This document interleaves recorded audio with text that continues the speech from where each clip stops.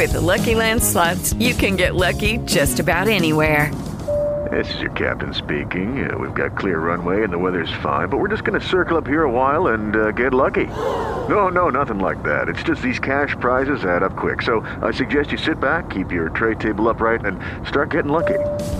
Play for free at LuckyLandSlots.com. Are you feeling lucky? No purchase necessary. Void where prohibited by law. 18+ terms and conditions apply. See website for details. Hey, what's up, everybody? This is Evilise, a.k.a. La Sicaria, a.k.a. the baddest bitch in the building from Lucha Underground, and you're listening to the Oversell Wrestling Podcast. It is episode 98, and we are looking back at all things professional wrestling. Get ready. This is the Oversell Podcast!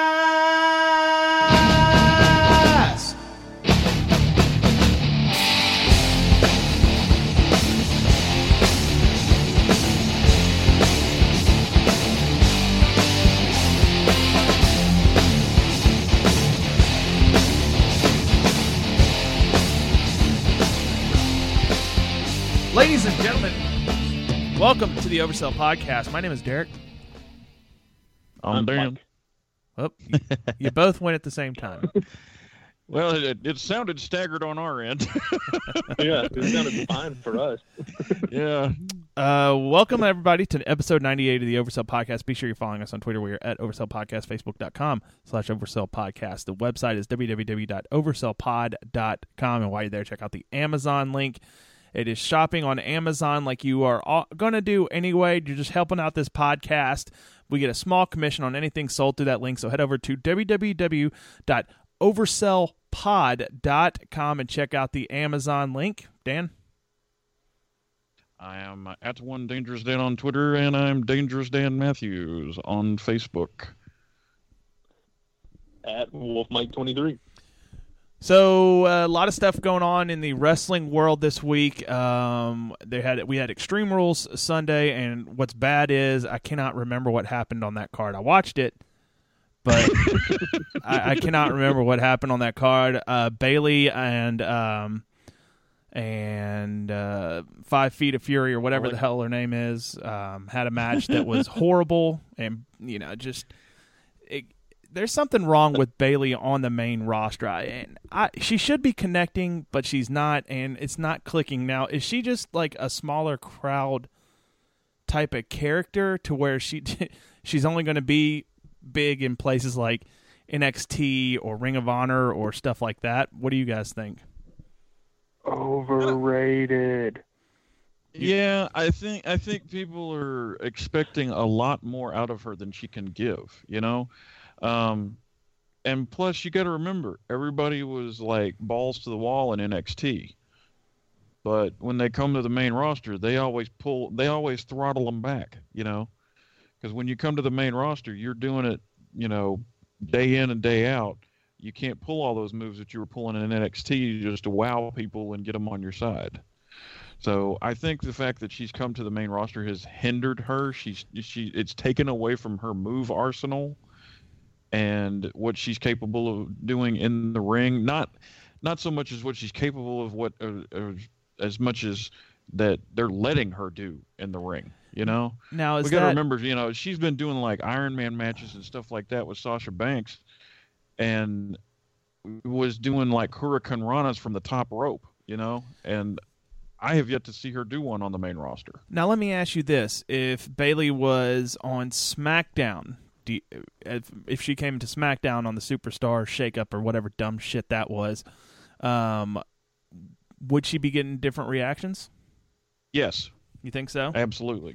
I think SmackDown is booked entirely different from Raw. Yep. And, I mean, it just, SmackDown's more captivating.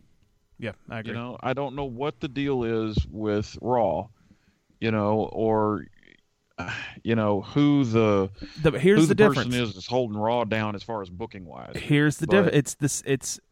I'll tell you the difference. It's Vince McMahon is not as involved with SmackDown as he is Raw, and that's why the product is totally different. That is true. That is true. I mean, you have former NXT writers over there on SmackDown, and that to me, it's like you said, it's the more captivating show. And Raw, it seems like their ratings each week are dropping. And it's because this 70-year-old out-of-touch man is in control and will not relinquish his grip or change his product because what he thinks is doing is right. Obviously, it's not right if your ratings continue to drop. And you can use this whole, it's the basketball playoffs, blah, excuse. You can use the whole, it was a holiday excuse, blah. No, it's when you put on a shit product, people are not going to watch. Look at the women's division between Raw and SmackDown. Which one has the more exciting women's division? That's actually tough to say at the moment, but to me, it's SmackDown without a shadow of a doubt. They're putting on better matches. They get behind their characters more. It's the land of opportunity on SmackDown, and it goes for. They're about to have a freaking Money in the Bank match for the girls. And I love Nia Jax's tweet about that, but we won't get into that. But it's just, I don't know. This pay-per-view. I mean, Go ahead. It's obviously the land of opportunity if Lana just comes back and gets a title shot immediately. Right. And she's never even she's only wrestled in NXT. She's never wrestled on the main roster. Yeah. She had the one, probably 30 seconds of wrestling at that WrestleMania match a couple years ago. Oh, yeah. But other than that, nothing on main roster. Yeah. What else did y'all... Going back to the Bayley thing, I still think she's overrated. I think she had great matches in NXT because of who she was with. I think the problem is how she's being used on Raw. Maybe now, I've said this for a while now, Bayley needs to go on a losing streak, and that's probably what they're going to do to build her up as a better underdog. Her winning WrestleMania this year, I don't think did any favors. I'll say it again. She should have lost this year. I think she should have lost next year, and on her third WrestleMania, against all odds, she pulls out the thing, and the crowd would have, I guarantee you the crowd would have gone crazy when she won her first WrestleMania matches after winning two, because then the promo. Now, I know you've got a 3-year, that's a long 3-year plan for somebody, but I think it's not, right.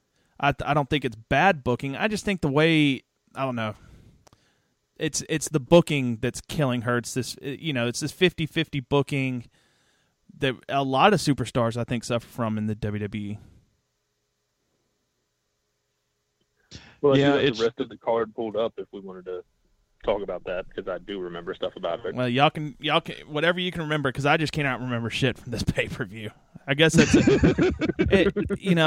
it's just you watch the pay-per-view, then you get Raw was all right for 2 hours, then you get that third Raw that just drags you into the ground. And, I am happy that Samoa Joe is going to be facing Brock Lesnar, even if he is going to lose. But at least we'll finally get to see our WWE Universal Champion, even though he shouldn't have the title by now, being that he hasn't defended the title in 30 days. But, I mean, who's counting? Obviously not Vince, because we can just make a passe to the rules whenever we want to. Yeah. But at least... I was excited about the Fatal 5-Way. That was the main match on the card that I wanted to see. The tag team cage match was pretty cool.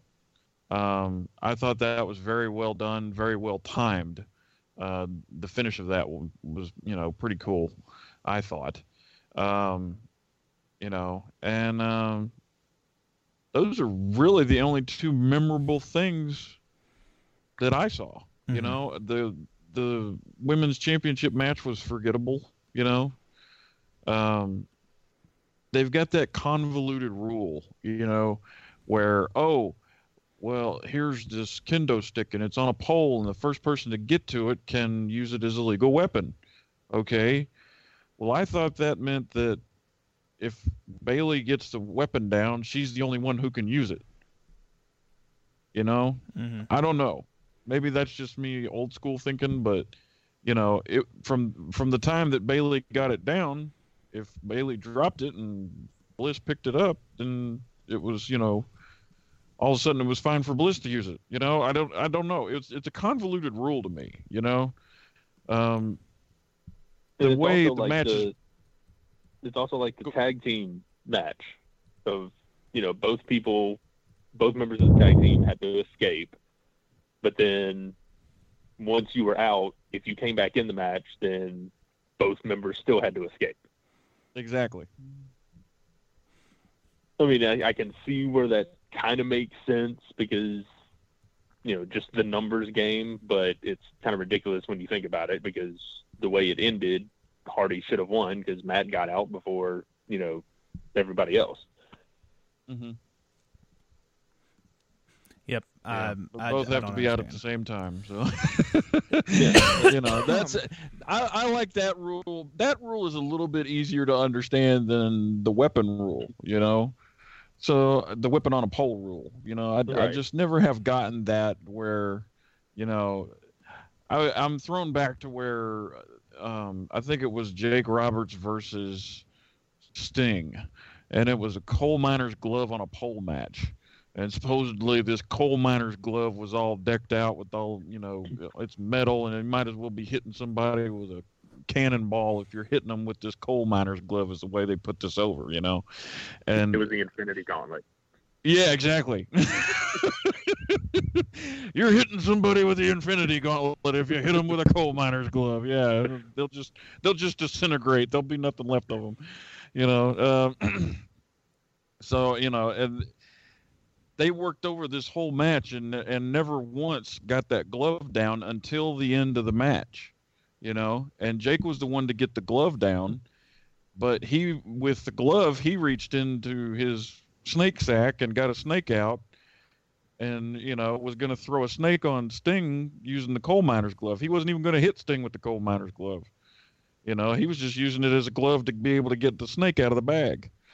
So, I mean, and then, that to me, is a wasted gimmick. The weapon on a pole match, that was a wasted gimmick on the girls, because it's a convoluted rule to begin with. And on top of that, it made for a terrible match. So, but that's my thoughts on that one. I thought the Intercontinental Championship match was pretty good. It was a good way to start the show. Yeah, and that's a new record for The Miz, right? Did he tie or break Jericho's Intercontinental record? He's got 7 of them now. No. Okay, 7? Okay, not yet then. Yeah. He's got 2 more to go before he catches.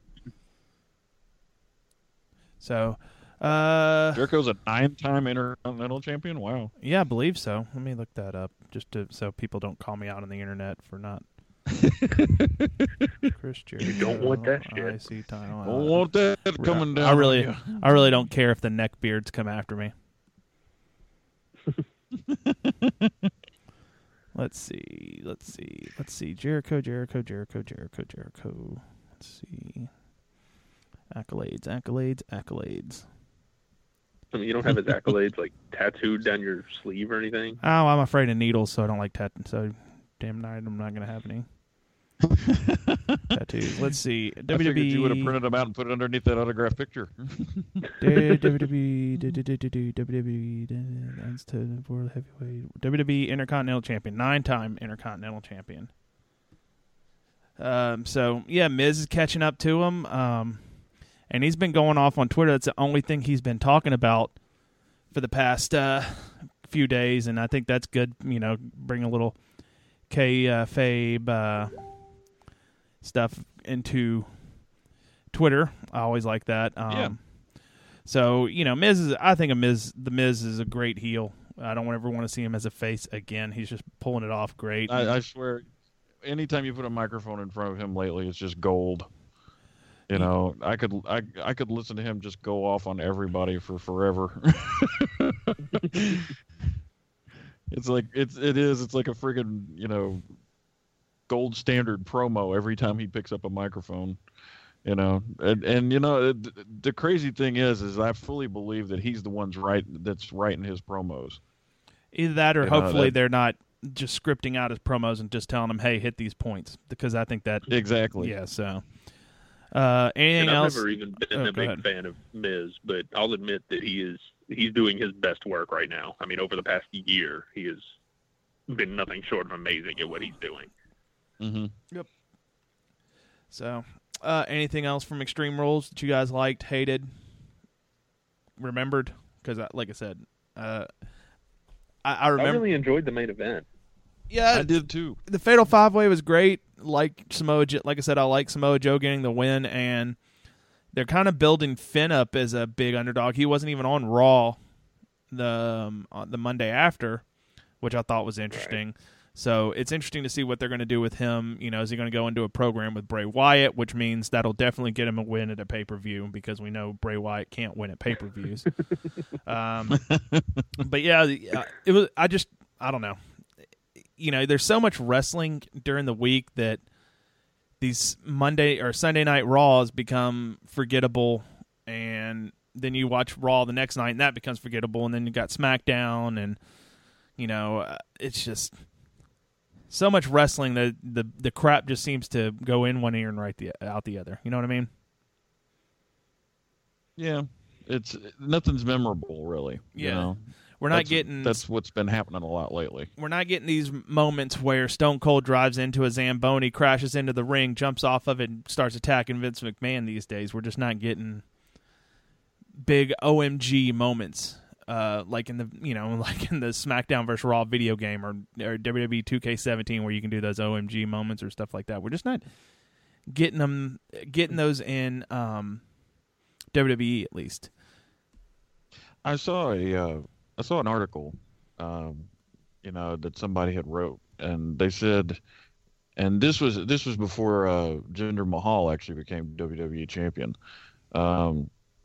They were on the line that, they thought that Randy Orton would keep the title for a while, and Jinder Mahal would be, probably chasing him for a little bit. So they wrote this thinking that, oh well. They're just trying to make these network specials for WWE Network a little bit more special, but not so special that, they're, trying to, give you the best bang for your buck. It's Randy Orton versus Jinder Mahal, but, who really thinks Jinder Mahal is going to win the title, because here they are, you're paying $9.99 a month for every pay-per-view every month now. So they don't really have to put so much effort into the pay-per-view.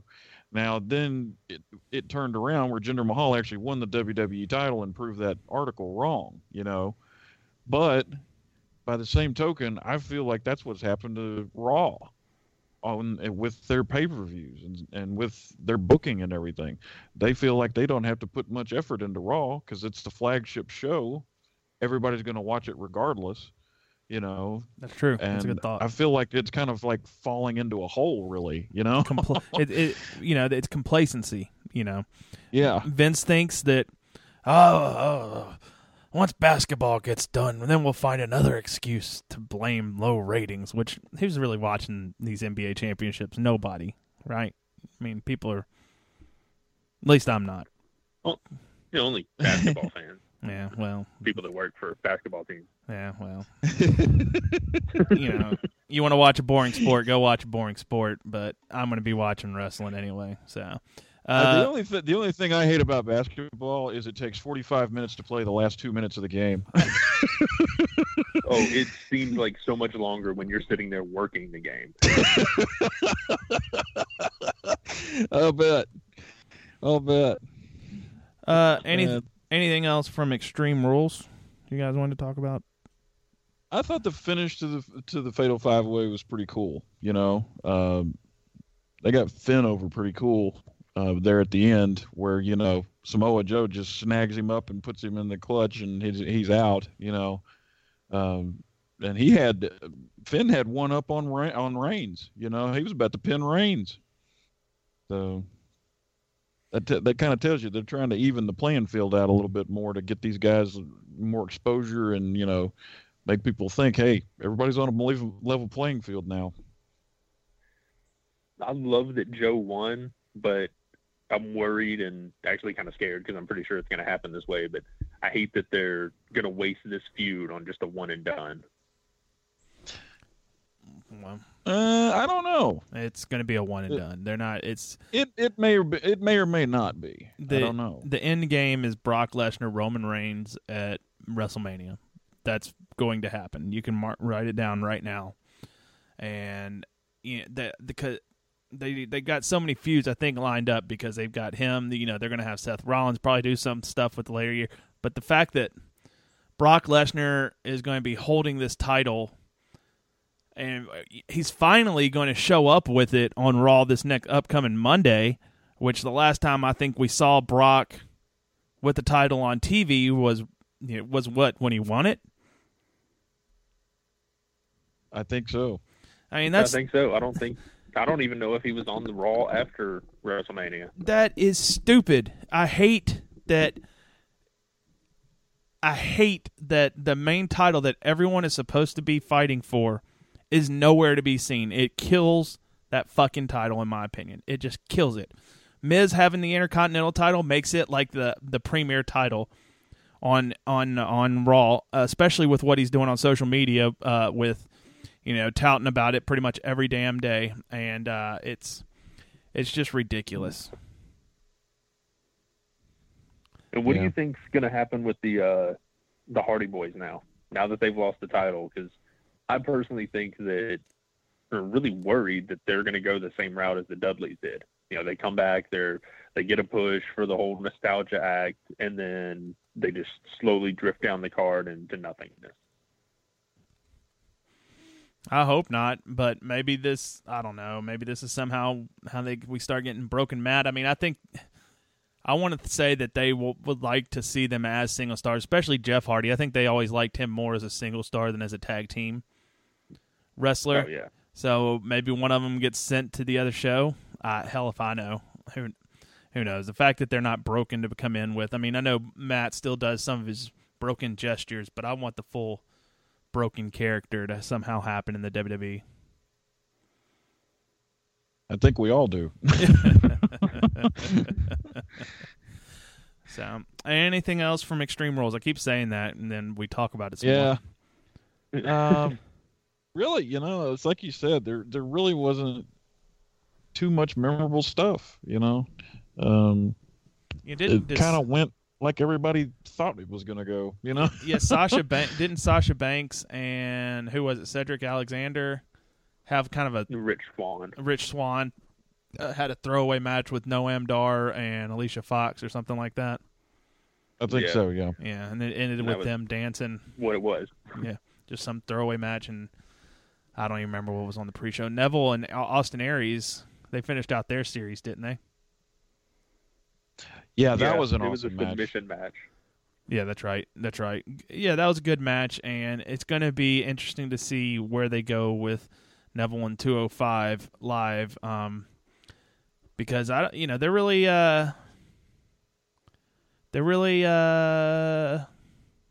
really struggling, I think, with the cruiserweights. There's nothing different about the cruiserweights. It's just guys working really good matches. Now, when you had the WCW cruiserweights back in the day, these guys were flying through the air, doing flips and turns and twists and all that stuff. And now you're seeing that in heavyweight matches. Now you see guys flying around doing tope suicidas and stuff like that. So to me, you see those purple ropes, and it's like, well, here we go. Here's just, and I like those style of matches. Don't get me wrong. I like the Dean Malenko, I like the workhorse matches, but it's not really clicking, I think, with what they're trying to do with 205. It's because they toned them down after the Cruiserweight Classic. That got you, interested in the guys in the Cruiserweights, and we got these smaller guys that can do all the flips and the really fast pace and nonstop and all. But then as soon as they brought up to the main roster, they, like you said, Dan, they've been throttled down, and they're not allowed to do all those the thing. They're not allowed to do the things that the fans want to see. Mm-hmm. So, anyway, that's it. I think we can move on go ahead. To them, it's like protecting an investment, But at the same time, they're riding these guys, 5-6 days a week, to go and do a live show, to go and do an NXT show, or to go and do a regular roster show, And so it I'm kind of like ticked off at the fact that people like, oh, Sasha Banks is injury prone, or Tamina Snuka's injury prone, or I'm just picking random people's names out of thin air, but to say somebody's injury prone, but then you ride them 5-6 days a week to get in the ring and have matches constantly over and over again, and here they've been going through the ringer for years just trying to get to WWE, and now WWE puts them through the ringer.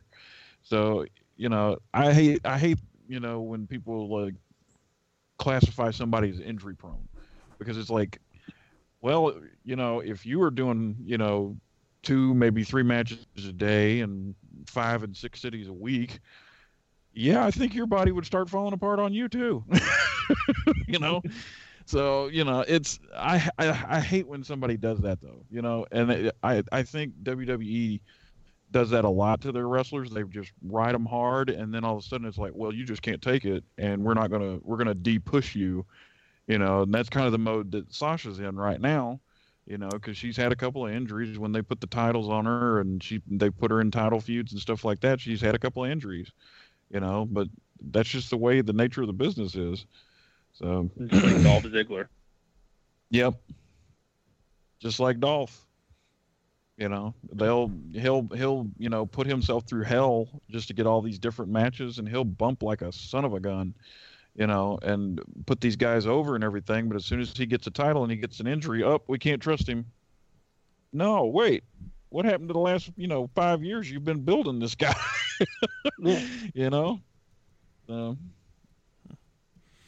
Best of the Super Juniors has concluded, and this year's winner in one of the greatest matches I think you can ever get a chance to see, Will Ospreay versus Kushida. Man, those guys tore it apart, and Kushida is your 2017 Best of the Super Junior winner, which means he's going to get a title shot against Hiromu Tanahashi.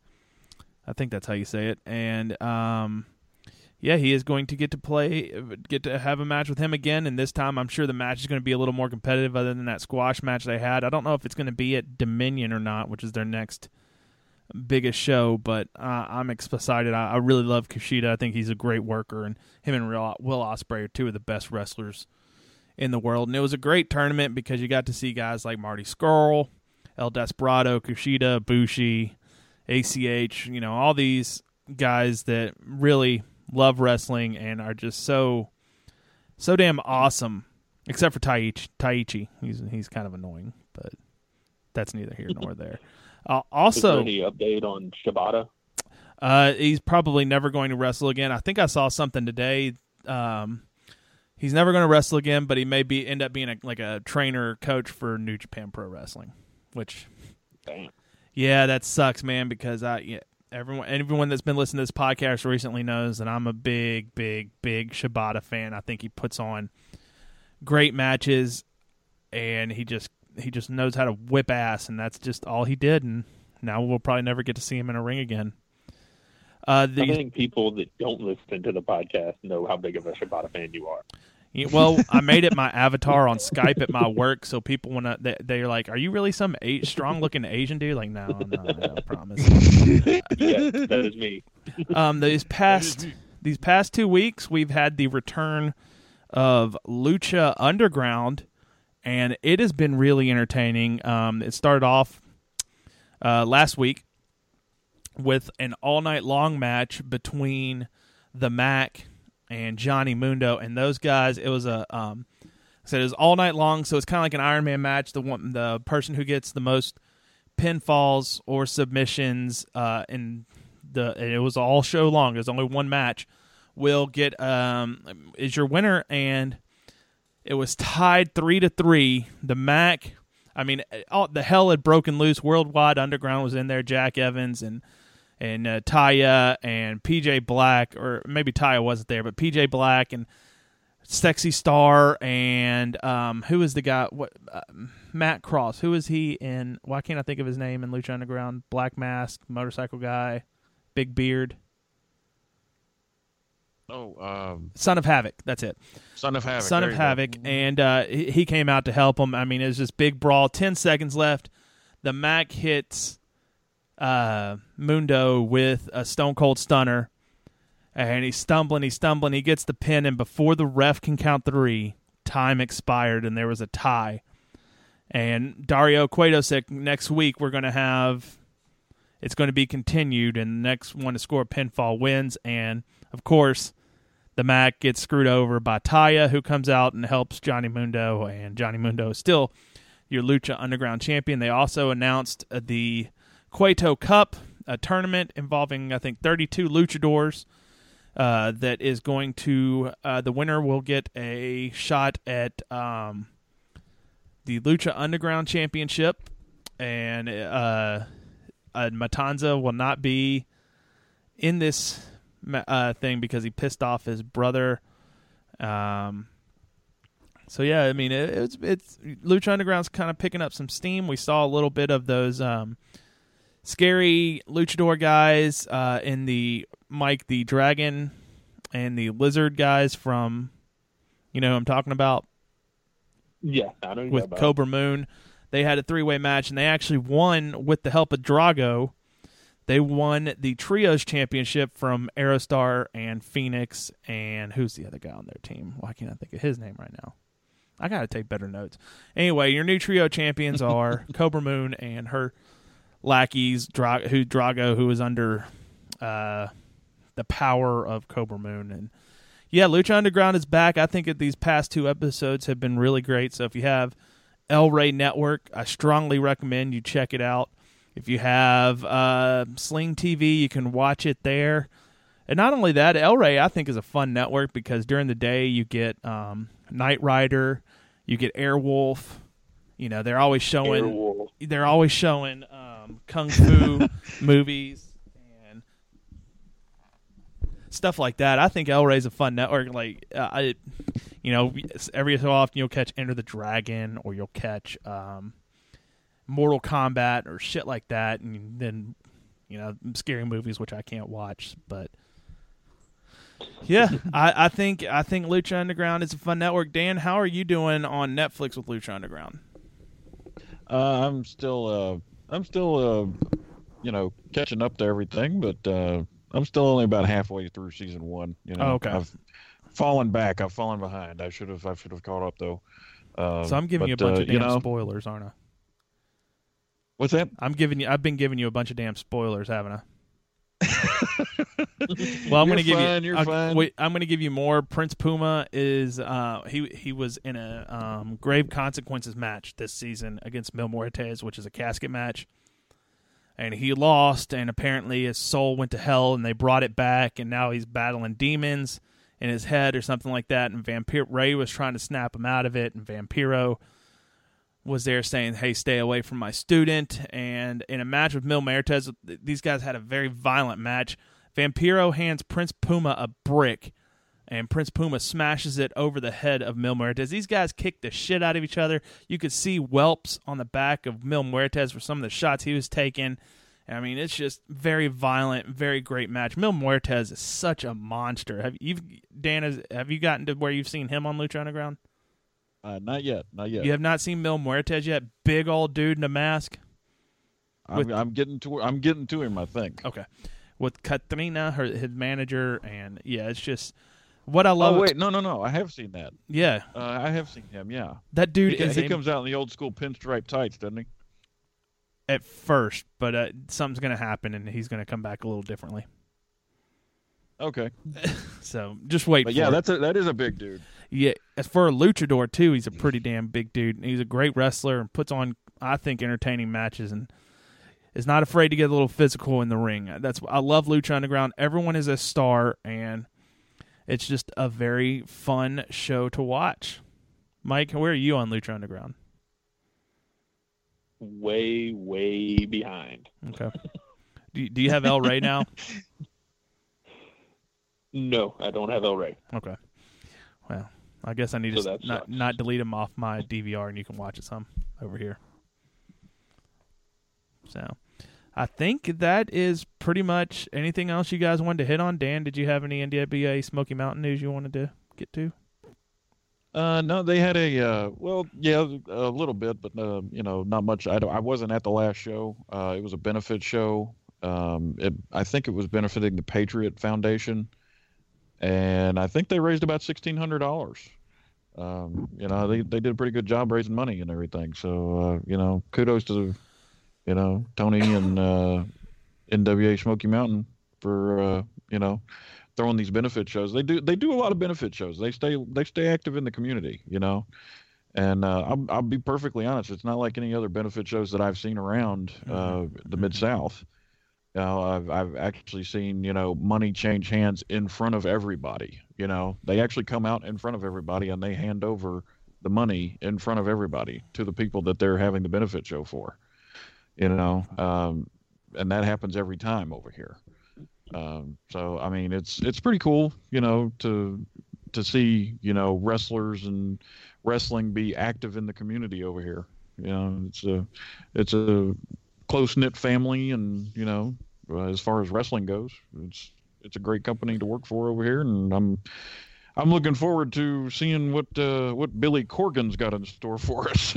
Yeah, has there been any news on what that means for you guys? Not really. There's like a hiccup in the buying process. There's some sort of copyright thing that the previous NWA owner did not renew last year or was behind on or something. So he's got to bring that up to date for the licensing and all that stuff to be able to go through. So I don't know how critical that is in the whole deal process, if it's a deal breaker or not. But it's definitely a large hiccup in the road, as far as the buying process and everything. So it's something that lawyers and everybody are probably going to have to take care of. So, but like I said, I'm real interested to see where it goes, because Corgan's got some money behind him. And he seems to have, as far as wrestling television goes, I think he seems to have a good mind for it. I think he does too, because I mean, he grew up. He grew up on WWF Attitude Era and the WCW Monday Night Wars with WWE. So he grew up on as a wrestling fan on all that. Same stuff we grew up on. So it's going to be pretty cool to see what Corgan winds up doing. In the end, I don't know what it'll mean for all the promotions that have NWA names, because there's a lot of them. Right. So it's going to be difficult to say what happens with everybody, but times are changing. How do you guys like what they decided to name the women's tournament that's coming up in this summer? Oh, that's awesome. The Mae Young. Yep. That's awesome. Yeah, the Mae Young Classic. I'm really excited. I think we're going to see some premier women's wrestling. They have so many talented people that are probably going to be involved in this tournament, including former guest of the show, Amazon Andrea. You've got Ruby Riott. You've got Nikki Cross. You got. I think somebody said Lita was going to try to make an appearance, maybe. I think she's going to be calling it. If I had to guess, she's probably going to be calling it. She's going to be calling that tournament. So, and who knows what other independent wrestlers we may see brought in for this. Of course they have a good relationship with Leva Bates, Blue Pants. Maybe some Raw women will show up. Like, this is something I could see them bringing Mickie James back in for this tournament, just to give them a vet name for it. So I think it's going to be a fun tournament, and I can't wait to watch it. So I'd love to see Victoria brought back. Oh yeah, I'd love that too. Is there talk that she may be coming back for it? Not that I've heard, but she's just on my wish list. I think it's time. Gail Kim, is she still with TNA?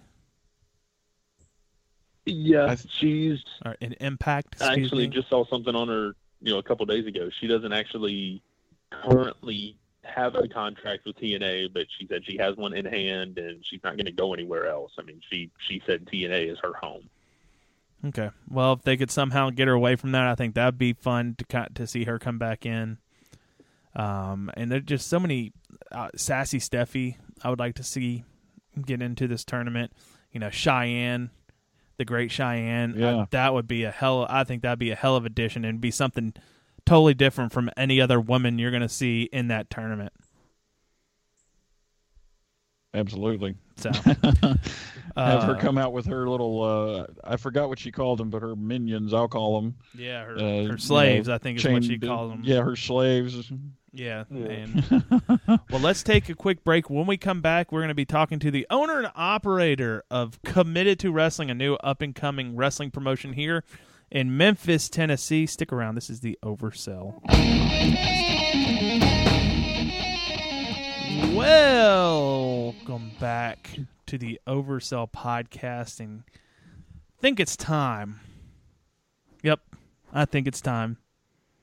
It's time for a little bit of wrestling trivia.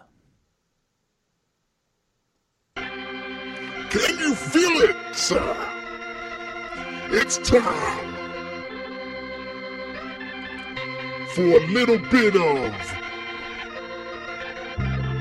wrestling trivia.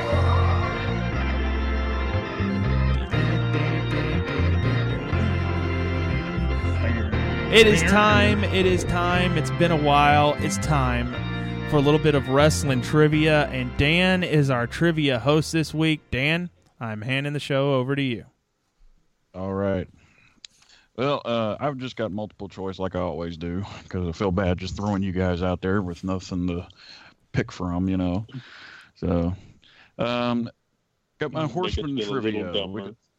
Yeah. Like I told you the answer. I told you the answer, sucker.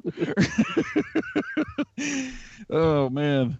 All right. Well, this is all Four Horsemen trivia. From their origins, and everything to just about just little details and everything throughout the Horsemen's reign of terror, as we like to say, or reign over the wrestling world here. So I've got about 10 questions. Let's see. We only got two people, right? Derek for winning. Yep, just me. Yeah.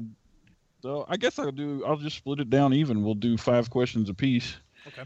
And let's see here. Let me get something to write with right quick. I'm all kinds of organized here today. All right. Question 1. Let's see here. All right. Derek, in April 1988, Barry Windham, a longtime fan favorite, joined the Horsemen for the first time, to the disgust of friends and fans. In order to cement his status, Barry turned on one of his allies during a tag team match. Who was his ally? Was it Sting? Was it Lex Luger? Was it Dr. Death Steve Williams? Or was it Nikita Koloff? I'm going to go with Dr. Death Steve Williams. That is wrong. It was Lex Luger. Shit. Fantastic start already. All right. Mike, in May of 1993, on Ric Flair's television segment of Flair for the Gold, founding members Flair and the Andersons had been teasing a Horseman reunion for a while. What the fans had expected and what they got was a different thing. Who was the final Horseman revealed on this night? Was it the Honky Tonk Man? Was it Haku? Was it Pretty Paul Roma? Or was it the One Man Gang? I'm going to go with Roma. That would be correct. Guess. I can guess.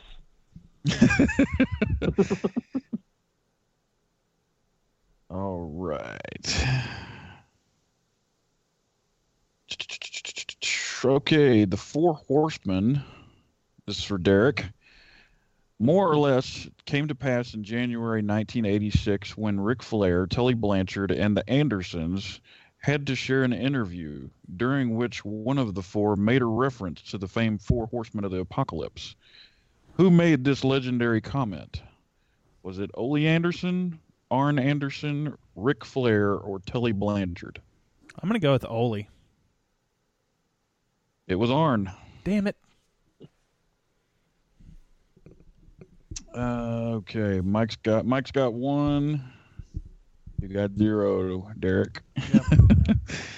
Oh man, there's going to be some New Japan trivia coming from straight up my rear end. I know that. Okay, Mike. The group, which many consider the finest, included Ric Flair, Arn Anderson, Barry Windham, Tully Blanchard, and of course J.J. Dillon as the manager. The reason why they are considered the best is because in addition to their considerable talents, they also held titles simultaneously. Which of the following wrestlers are matched with the wrong championship? Ric Flair with the NWA heavyweight title, Arn Anderson with the NWA television title, Barry Windham with the NWA United States title, Arn Anderson and Tully Blanchard with the NWA tag team titles. I'm going to say Arn Anderson is the TV title. That is correct. Fucking shitting me. Hell yeah, I can guess.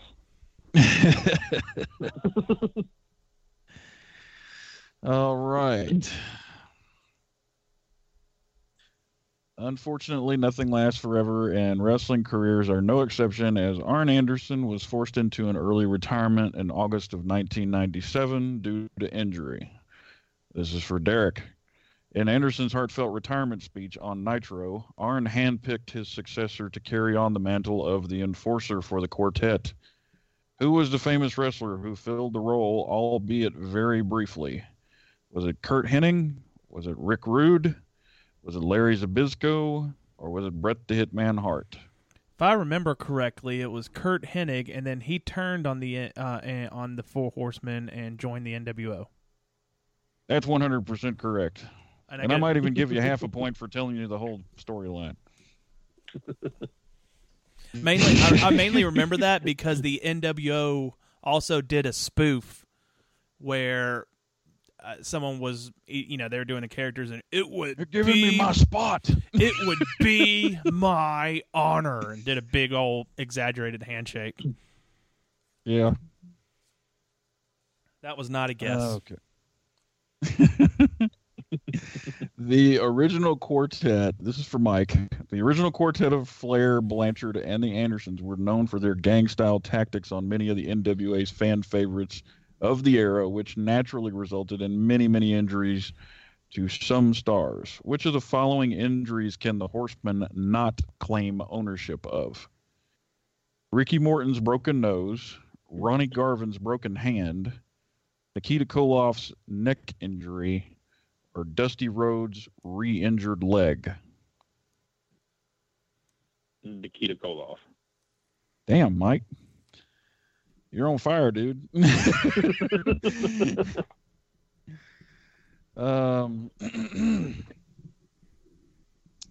see here. All right, Derek.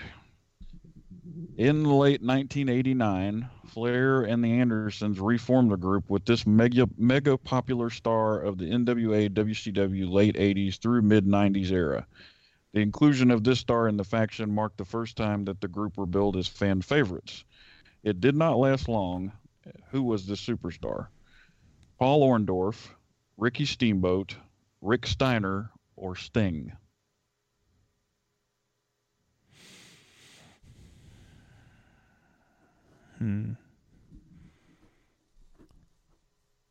I'm going to go with Sting. You are correct. Oh, sweet. He was a horseman for a cup of coffee.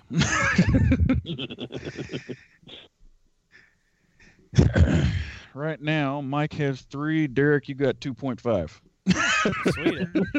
Because that gave you half a point for remembering that whole storyline with Kurt Hennig. All right. Mike, in July 1987 at the Great American Bash, one of the all-time greatest gimmick matches, the War Games, the Match from Beyond, was introduced. During the bout, the Road Warriors legitimately injured Dylan's shoulder, and thus he couldn't compete in the rematch at the conclusion of the Bash.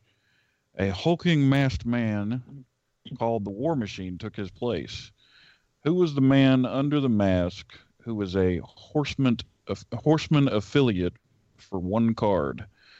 Was it Big Bubba Rogers? Was it One Man Gang? Was it King Kong Bundy? Or was it Kamala? Big Bubba. Big Bubba. Jesus Christ.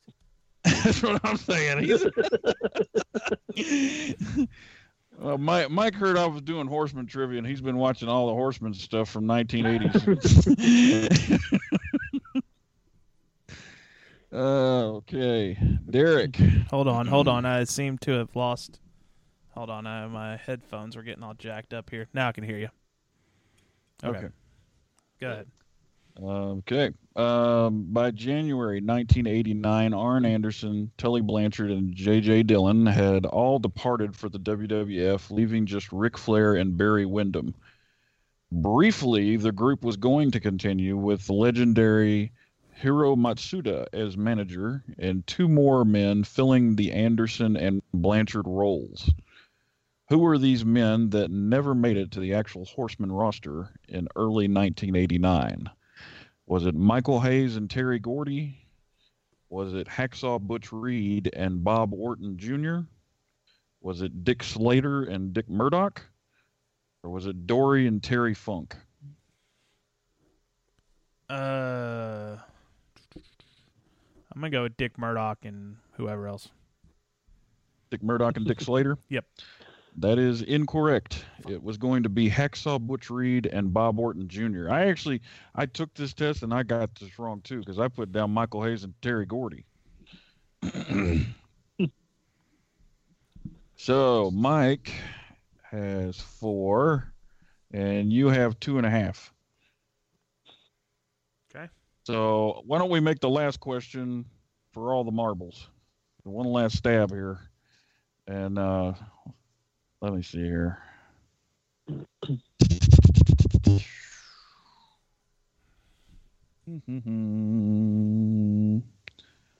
All right. Like I said earlier, some incarnations have been great and some have been flops. Some have had fan appeal and not the full support of the wrestlers within the actual Horseman grouping.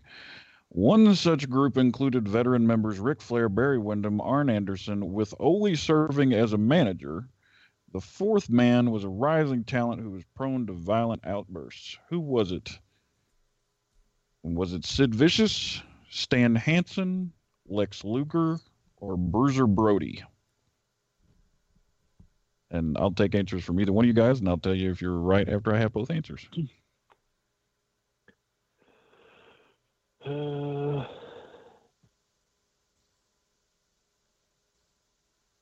Violent outbursts. I mean, when you say that, I can only go with Sid. Okay. I'll go Bruiser Brody. All right. Derek, you are correct. It is Sid. Hell yeah. So what does that mean? So you, let's see. We make it for all the marbles. We'll just double your points, and you have 4.5. You win by half a point. Wait a minute. Hold on. Dan. Your professional wrestling brain. So I had 2.5 points, right? Yeah. And I doubled them? You doubled them. That's 5. Sorry. Sweet. Yeah, I win. You said it. I got professional wrestling brain. What can I say? Math was never your strong suit. Math was never strong. Let's do a quick wrestling moment, and then we'll get our superstar of the week and get out of here. We are going to, it is June 1st, 1981, 8 p.m. bell time at the Mid-South Coliseum. Roger Howell, I think that's what that says. Roger Howell versus Sonny King. Jim Dalton versus Plowboy Frazier. Coco Ware versus Tojo Yamamoto. Mr. Onita. Mosa Fuchi with Tojo Yamamoto versus Tim Leonard and Chief Thundercloud. Golden Boy, not Greg Anthony, Chick Donovan versus Roy Rogers. Bill Dundee versus Stan Lane. And Kevin Sullivan, Wayne Ferris, and the Nightmares with Jimmy Hart versus Bill Dundee, The Dream Machine, Dutch Mantell, and Jerry Lawler. Bill Dundee wins the belt. Bill Dundee whipped Stan Lane to earn the U.S. Junior Heavyweight Wrestling Championship in last night's featured bout at the Coliseum. In other matches, Sonny King stopped Buddy Wayne. Plowboy Frazier buried Jim Dalton. Coco Ware defeated Tojo Yamamoto. Mr. Onita and Masafuchi handled Tim Leonard and Chief Thundercloud.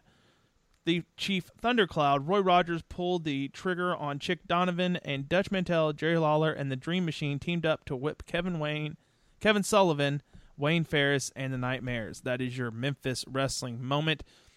As we like to end every episode, we like to do Superstar of the Week. So, guys, I ask you, who is your Superstar of the Week? I'm going to go with Joe. Samoa Joe. Okay. Mike? Number one contender, man. I'm excited to see this match. I'm with everybody else. I know what the outcome's going to be, but I'm excited to see Joe take on, Lesnar and see what kind of psychology this match is actually going to have. Okay. Mike? I'm going with Samoa Joe just because of what he did to Paul Heyman. Yep. I loved that whole segment, and when he actually backed Heyman into the corner, and the camera was close enough where you could still hear Joe even though he didn't have the mic, just how he told him, he's like, I'm going to wrap my arms around your neck, you're going to feel the tightening, and just went step by step and everything that he was going to do to him, and then he did it. I'm going. Yeah, go ahead. No, go ahead, Dan. I can guarantee you, Heyman produced that segment. Yeah. Oh yeah, very well done. Very well done. I am going to go with the Mac. He is the underdog we all need in professional wrestling, and him and Johnny Mundo these past 2 weeks on Lucha Underground have killed it. That is it for this week. Be sure you are following us on Twitter. We're at Oversell Podcast, Facebook.com/Oversell Podcast. You can follow me at Derek, DericKoversell. I am at One Dangerous Dan, and I'm on Facebook, Dangerous Dan Matthews. At WolfMike23. Also, be sure to head over to www.oversellpod.com. That is the website. And check out the Amazon link right underneath the main player on the front page and check it out. You're going to shop on Amazon anyway. Why not help your podcast do it by shopping there? We just get a small kickback on anything that is sold through that link. There's no extra fees or hidden fees or anything like that. It's just you shopping on Amazon like you normally would. Also, the easiest way to get to this podcast is to subscribe on iTunes and wherever podcasts are available. So be sure you do that. And while you're there on iTunes, leave us a 5-star review. Check out the comments. I haven't checked iTunes in a while. Let me see if we have any reviews here. And I'll read them. Let's see. Search. Careful. I don't. Hey, even if they said we suck balls or something like that, it's still a review. Let's see. It means somebody listened. Let's see. Reviews. Somebody's listening. Nope, no new reviews yet, but leave us those review, folks, on iTunes, and we will read them on the air. Folks, thank you for listening. This has been the Oversell Podcast.